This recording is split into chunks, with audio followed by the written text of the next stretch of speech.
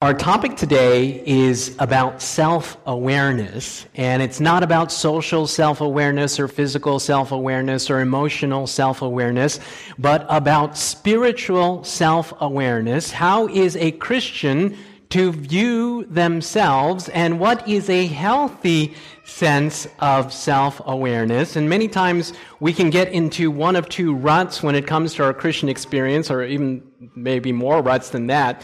But today I'd like to highlight three states of self-awareness, spiritual self-awareness that the Bible brings out. The first two are areas that we can fall into very easily, and the last one, of course, is where God desires us to be by His grace. And so very quickly, in our study today, I want to go to the three states of spiritual self-awareness. And the first one is, I'm not a sinner like everyone else. I'm a saint. I'm not a sinner like everyone else. I'm a saint. And this is quite humorous because most of us are like, how can anyone be like that? But here it is. This is described in Scripture. In Luke chapter 18, verse 11, the Pharisee stood by himself and prayed this prayer, I thank you, God, that I'm not a sinner like everyone else. For I don't cheat, I don't sin, and I don't commit adultery, and I'm certainly not like that tax collector. So here's an individual that is like, I've arrived, I'm ready for translation, a very high sense of his own spirituality. And if we're honest with ourselves in our own self-reflection, it's easy to feel good as long as we're comparing ourselves among ourselves. Just like when we talked about my teeth look white when it's up against something that's not white. But it's easy to compare ourselves among ourselves. I remember in school, there were times when our grades would be posted on the wall with our ID number, top down. And I remember, I was a fairly good student, studious and so forth. I remember going to that wall. And there were times, believe it or not, my name was at the top. Woo! And I would walk away from that wall, and my friend, I'd be like, what'd you get on that test? And they'd be like, 70%. I'd be like, I wouldn't say it. But in my heart, in my mind, I said, what a neophyte. I'm just being real. I'm just being honest. If they were only like me. I'm just being honest. And we have certain situations and dynamics where we may be good in something, and we look around and we say, I wish that all men be as I am. Relative righteousness. Relative righteousness. And as long as we're looking around ourselves, comparing ourselves among ourselves, it's easy to be righteous. And so here, this Pharisee is standing there and he says, God, I'm glad you have me. I don't do this, I don't do this, I don't do this. And I'm like, you look next to him and he said, and I'm certainly not like him. Spiritual pride. This is an area that we can fall into very easily when we make the focus on others. And this relativism that comes into play, and this plays out in different aspects. It's easy to feel good in basketball if I'm playing with a bunch of people that are 5'1", right? I feel good. I'm 5'6". Hey, and so here it is, Acts of the Apostles, page 561 and 562. Here is something about self-awareness. Let the recording angels write the history of the holy struggles and conflicts of the people of God. Let them record their prayers, but let not God be dishonored by the declaration from human lips, I am sinless. I am holy. Sanctified lips will never give utterance to such presumptuous words. In other words, we should never come to the place in our Christian experience, to the place where we say, you know what? I'm holy. Wow. I haven't sinned in 5 years. You should be like me. Here it is, Acts of the Apostles 5:61. None of the apostles and prophets ever claimed to be without sin. Think about the implications of that. They wrote the Bible. Never claimed to be without sin. Men who have lived the nearest to God, men who would sacrifice life itself rather than knowingly commit a wrong act, men whom God has honored with divine light and power, have confessed the sinfulness of their nature. They have put no confidence in the flesh. They have claimed no righteousness of their own, but have trusted wholly in the righteousness of Christ. So here's this strange dichotomy about Christian self-awareness. Is that, look, we can never come to the place like that Pharisee where we say, look, I've arrived. I'm glad I'm not like that person. I'm holy. I'm sanctified. I've never sinned. That self-awareness, it's actually an absence of self-awareness. This person has zero self-awareness. And we have those experiences where I used to wonder this in high school. I thought, what if I'm insane? And everyone else around me knows it, but me. Has that ever crossed your mind? No, maybe it's just me. But this is a strange state to be in. In other words, like everyone else sees it, but you. And you think that you're incredible and awesome, but in actuality, that couldn't be further from the truth. And so here it is in Signs of the Times, May 16, 1895, when the conflict of life is ended, when the armor is laid off at the feet of Jesus, when the saints of God are glorified, then and only then will it be safe to claim that we are saved and sinless. Until Jesus comes and we're given a glorified body, we can't say it. The thought shouldn't even cross our minds into this relative righteousness. Now, I want to invite you to open your Bibles to the last book of the Bible, Revelation chapter 3 and verse 17. This is the message to the Laodicean church, and here is a description of a group of people, which is us, by the way, of zero self-awareness. Revelation chapter 3 and verse 17, describing the Laodicean church. And by the way, some people think that Laodicea means lukewarm. That's a characteristic of Laodicea. Laodicea actually means a people judged. Daniel means God is my judge, is a description of God's people, the ideal of what they're to live and be in the end of time. And so here it is. In verse 16 and 17 and onward, so then, because you are lukewarm and neither hot nor cold, I will vomit you out of my mouth. And look in verse 17. Because you say, I am rich, have become wealthy, and have need of nothing. And here's the rub. And do not know that you are wretched, miserable, poor, blind, and naked. Here's an individual that thinks that they are dressed to the nines. And we call this insanity nowadays. That is dressed with Versace. I don't know, I'm not into fashion. All of the latest and the greatest from Paris. This person thinks that they are dressed. They have this mental image of who they are and what they're dressed in, but they don't know that they're actually naked. We call that insanity nowadays. I mean, if a person was walking around town naked, and you said, please put some clothes on. They said, what are you talking about? I've got the finest clothes in the land. You'd be like, look, we need to get you institutionalized. There's something wrong with you. And this is a description of spiritual insanity. An individual, a characteristic in the end of time of someone that thinks that they are spiritual, that they've arrived, but in reality, it couldn't be farther from the truth. And notice what the message to Laodicea is.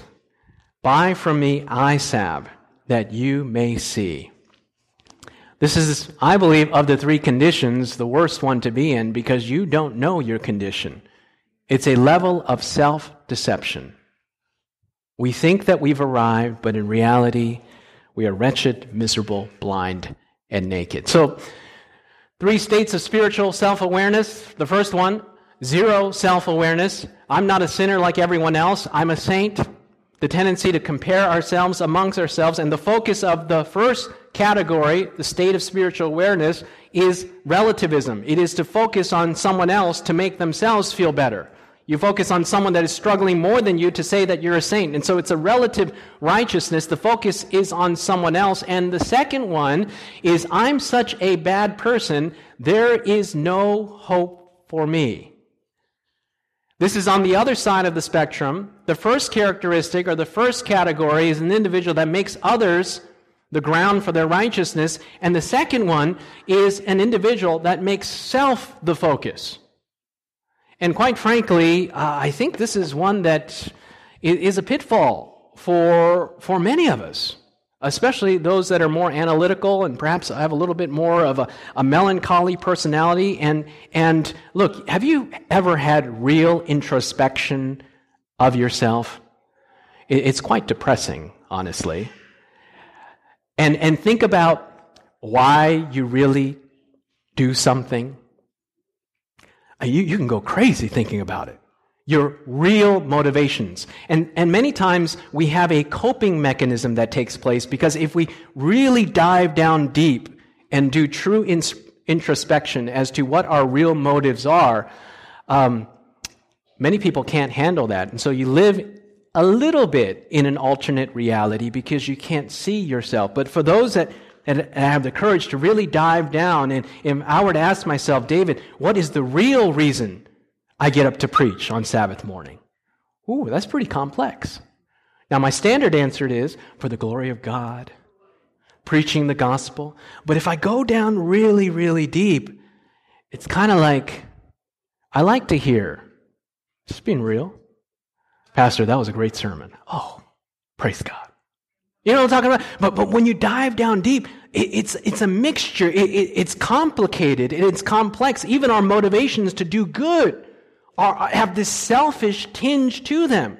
And so if we go inward, and if we're honest with ourselves, and we really look in the mirror as to who we really are, it's depressing. It's scary. And so I want to invite you to go to Romans chapter 7. Now, there's a huge debate as to whether Romans 7 is converted or unconverted. I really don't want to get into that this morning. But here it is. This is a condition of humanity that we all struggle with. In Romans chapter 7, it describes the internal battle. And notice the way that Romans chapter 7 ends in verse 21 through 24. I find then a law that is evil, that is present within me, the one who wills to do good. For I delight in the law according to God in the inward man, but I see another law in my members, warring against the law of my mind and bringing me into captivity into the law of sin, which is in my members. So here Paul is having an honest look at himself. He's saying, look, I have almost this split personality. I have a part of me that wants to do good, wants to do right, but I have another part of me that's going the other way. And it's a struggle. I have motivations that are pulling me a different way. And notice the way that he begins to conclude this chapter. But I see another law in my members, warring against the law of my mind and bringing me into captivity into the law of sin that is in my members. And look in verse 24. O wretched man that I am. There's only two places where that word wretched is used in the New Testament. It's here and in Revelation chapter 3. Talking about the Laodicean church. And here it is in verse 24. O wretched man that I am, who will deliver me from this body of death? And this second category of self-awareness gets stuck in Romans 7, verse 24. That's where we get stuck. Wretched man that I am. There's no hope. And I've had conversations, even thoughts that cross my mind. I'm hopeless. You ever have that thought cross your mind? I'm never going to be saved. You have those thoughts cross your mind? I mean, I am so, there's no hope. And we get stuck in Romans 7, verse 24. Oh, wretched man that I am. Have you ever felt that way before? Just honestly looking at yourself and saying, look, I'm a wretch. I'm a wretch. And I praise God. This is why we need to read the rest of the Bible. Okay? Because look, Romans 7:24, you camp out there, it's a terrible place to be. And category number 2 is a pitfall that we can all fall into. You either fall into category number one, where you're not honest with yourself and you're looking around as a coping mechanism to feel better about yourself, comparing yourself amongst yourself, to feel better about your lack of righteousness. It's a relative righteousness. But the second category is you focus inward and you get stuck in verse 24. But praise God for 25. Look at 25. I thank God through Jesus Christ our Lord. That's where God wants to move us. Out of verse 24 into verse 25. And so we come to the last category. Before we do that, Steps of Christ, page 70. So you are not to look to yourself, not to let the mind dwell upon self, but to look to Christ. Let the mind dwell upon His love, upon the beauty, the perfection of His character. So we come to the final one, and here it is. This is where that healthy sense of unworthiness lies. Here it is. In verse 3, or the number 3 here, I'm keeping my eyes on Jesus and have a healthy sense of my unworthiness. Now, you're like, Pastor, where did you come up with that? Go to Isaiah chapter 6. Isaiah chapter 6, and here we have a scene in the book of Isaiah where Isaiah sees the throne room of God. And this is sanctuary language. Let's pick it up in verse 1. In the 3rd year, in the year that King Uzziah died, I saw the Lord sitting on a throne, high and lifted up. The train of His robe filled the temple. Above it stood seraphim. Each one had 6 wings. With 2 He covered His face. With 2 He covered His feet.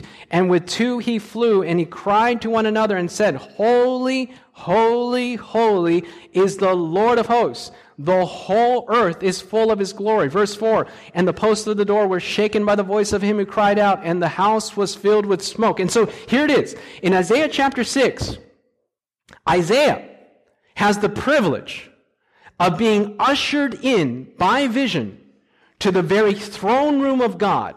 And there's sanctuary imagery all over this. Remember the Ark of the Covenant with the seraphim above it. But he's seeing the real thing. And so here Isaiah is. The glory of God is there. God is sitting on His throne, and above the throne room of God are these seraphim, these angels that are hovering above the throne room of God, shielding Shekinah glory, and they're crying, Holy, holy, holy. There's implications of the Trinity there, according to theologians. But here Isaiah is, and he's seeing the majesty of the God of heaven. That's his paradigm of focus right then. The next verse is the universal reaction of everyone that has seen God. And so here's that tension. So Isaiah chapter 6, verse 1 through 4, he's seeing God, the beauty of who God is. And look in verse 5. In that perspective, in that encounter, seeing the glory of God, verse 5, and so I said, woe is what? Woe is me. Notice the unique tension of what's taking place in Isaiah chapter 6. The focus is on God, His glory, Jesus, the beauty of who God is. But in that tension, in that focus of that encounter with deity and divinity, there is this sense of unworthiness. Amen? And so, it's not category number 1, but it's not category number 2 either. Here is that unique tension where Isaiah is ushered into the very throne room of God, and he's having this experience with divinity. He's in awe, enraptured by the glory of God, and that's where his focus is. But the byproduct of that, the result of his own self-awareness in that engagement with divinity is like, I'm a sinner. I'm a sinner. Woe is me, for I'm undone. For I dwell in the midst of a people of unclean lips. Why? For my eyes have seen the King, the Lord of hosts. And here you're going to see Isaiah is about to experience the gospel. Then one of the seraphim flew to me, having in his hand a live coal, which was taken with the tongs from the altar. And he touched my mouth with it and said, Behold, this has touched your lips. Your iniquity is taken away and your sin is purged. So he's experiencing the gospel. He sees God. He senses his own unworthiness. And he is forgiven. And it goes on in verse 8, And I heard the voice of the Lord saying, Whom shall I send and who will go for us? And he says, I'll go. Here am I. Send me. Every person that's experienced the gospel becomes a missionary for the gospel. You're either a missionary or you're a mission field. I'm keeping my eyes on Jesus and have a healthy sense of my unworthiness. This is what I believe is biblical self-awareness. This beautiful tension of where the focus of the Christian is on Jesus, but the byproduct of that focus is a healthy sense of my unworthiness. But praise the Lord, He doesn't leave us there to wallow in our wretchedness. He brings us to the cross. He brings us to the Savior. Now, I want to read this from Ellen White, Bible Echo. The closer you come to Jesus, the more faulty you will appear in your own eyes. For your vision will be clearer, and your imperfections will be seen in distinct contrast with His perfect character. Be not discouraged. This is an evidence that Satan's delusions are losing their power. And so here is the paradox of the way our self-awareness works. The more we progress in our Christian experience, the closer we come to Jesus, the more we appreciate His beauty, we're actually become more like Him and more quote-unquote holy, but our own self-awareness is quite different than what God sees in us. Our own self-awareness is, Lord, I'm unworthy. I'm imperfect. I need Jesus. And so the irony of this is that an individual that says, look, I've arrived and I'm sinless and I'm better than everyone else is farther away from Jesus than an individual that is walking in accordance with Him, that has a healthy sense of his own unworthiness. The closer you come to Jesus, the more you'll have a sense of your own imperfections. And this is the thing. When we talk about perfection, Christian perfection, there's never a place in Scripture where a person stands up and says, I'm perfect. But you can see plenty of instances where God looks down from heaven and says, that man's perfect. There's a difference.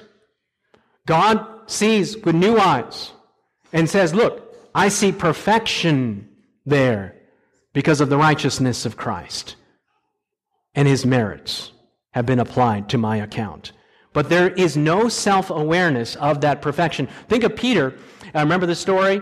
He's out there by the lake, and Jesus says, throw your net on the other side, and the net fills with fish. I mean, this speaks to a fisherman. All right, middle of the day, the water is crystal clear and blue, so he throws it on that side, and he's thinking in his mind, Jesus is a carpenter, I'm a fisherman, but oh well, let's just do it. So he throws it over there, and immediately, that net just fills up with fish, and it's about to break.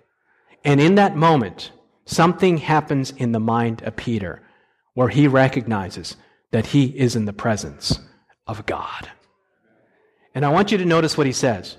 In 5 verse 8 of Luke, when Simon Peter realized what had happened, he fell on his knees before Jesus. And notice what he says. "O Lord, please leave me. I'm too much of a sinner to be around you." He has that reaction. He's in the presence of God, and he says, look, I'm too much of a sinner. Now, the book Desire of Ages paints an interesting picture on page 248, 246. Humanity, with its weakness and sin, was brought in contrast with the perfection of divinity. Same thing that happened in Isaiah. Peter realizes who he is in the presence of God. He felt altogether deficient and unholy. Thus it has been with all who have been granted a view of God's greatness and majesty. Peter exclaimed, "Depart from me, for I am a sinful man." And I love this part, this last sentence. Yet he clung to the feet of Jesus, feeling that he could not be parted from him. What a beautiful picture that is. And so there's the tension. I'll be honest, there's moments in my Christian experience I say, Lord, I need help, and I'm pretty hopeless. Messed up. And I take comfort in this reality that as long as I keep my focus on Jesus, He's going to take care of the rest of the journey. Amen? And that's where we need to have faith and hope. Look, we are never going to feel this side of heaven like we've arrived. We're never going to feel this side of heaven sinless and perfect. Notice I said feel. You're never going to wake up one day and say, "Woo, translate me now. I'm ready." You're never going to feel that. But by faith, you can believe in the merits and the righteousness of Christ, regardless of the way that you feel. And that's why it's righteousness by faith. Because the way that you feel is totally in the opposite direction. So you get up in the morning and you say, "Lord, I feel unworthy. But by faith, I claim your righteousness. And I walk by faith, regardless of the way that I feel." And so we're always in this unique tension of getting closer to Jesus, but never feeling that we've arrived. Never feeling that we've gotten there. Never feeling that we've crossed the finish line. And that's the unique place of the Christian self-awareness journey that God always calls us to be in this journey. And so I want to encourage you this morning to walk with Him. Amen? Regardless of the way that you may or may not feel that day. Look, there's some days I wake up and I don't feel spiritual. There may be a variety of reasons for it. Lack of sleep. Toddler, 2-year-old. Anyway, you know what I mean? All of these come into play. I'm not blaming my son, just caveat if he listens to this later, but anyways, okay. And so I'm just saying there's a variety of physical factors that go into this. But look, regardless of the way that you feel or don't feel that way doesn't mean that God's posture to you has changed that day. Faith and feeling are as far as the east is from the west. And that's why it is righteousness by faith. By faith. Now, let's make it practical. We hear this all the time. Keep your eyes on Jesus. Turn your eyes upon Jesus. What does that mean? And the book Desire of Ages, someone asked me to get a copy of this. And Ariel, if you're here, I have a copy just for you that I brought. Janet, I can give it to you. Well, we need to order more copies of this because this book changed my life. And I want to encourage you to read the book Desire of Ages. Read the Gospels. If you want to find out what Jesus is like, really, don't go to society. Don't watch the movies to figure it out. Go to the Bible.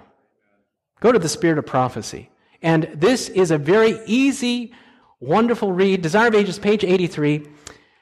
And this is how we turn our eyes upon Jesus, practically speaking. It would be well for us to spend a thoughtful hour each day in contemplation of the life of Christ. Now you're thinking, look, that's a pretty high bar, a thoughtful hour. Well, start with 10 minutes. But start. Get up that day. And I encourage you in your devotional life, don't spend your devotional time studying like Daniel 11. Okay, and the King of the North. Now, there's a separate time for that, or the daily. All right? In your morning devotional time, that should be the time that you're looking at Jesus. Okay? Because we need that focus, that centering moment every single day. Because look, if we don't have the Isaiah chapter 6 experience every single day, we're going to fall into one of those pitfalls. We're going to approach that day and say, look, Lord, I've arrived. I'm certainly glad I'm not like that person. Or we're going to walk out and say, Lord, I'm a wretch and I'm depressed. We're going to walk out like that. But if we have the Isaiah 6 experience where we see God every single day, yes, we have a healthy sense of our unworthiness, but there's hope. So start with 10 minutes. We should take it point by point. Let the imagination grasp each scene, especially the closing ones. This is not talking about analysis. This is talking about right brain thinking. Praise God. I feel like the scientists, with all due respect, and the engineers have taken over theology. It's time for the artists to engage too, biblically speaking. And here is biblical right brain reflection on Scripture, to imagine the scene in our minds. Because what it does, right brain engagement takes it from a theory to a person. To a person. Imagine Gethsemane.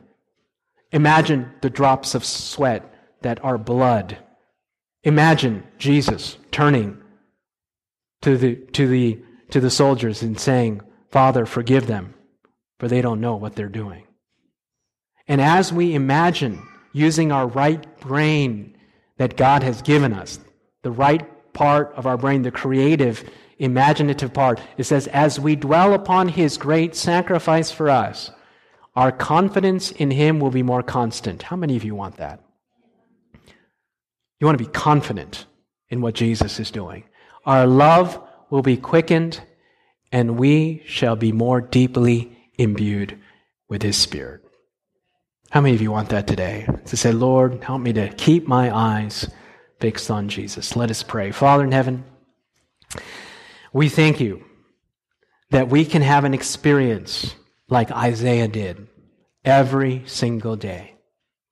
By reflecting on You and Your goodness and Your character, we can be changed into the same image from glory to glory, from faith to faith, and from day to day. Lord, help us not to fall into the rut of thinking that we're better than everybody else.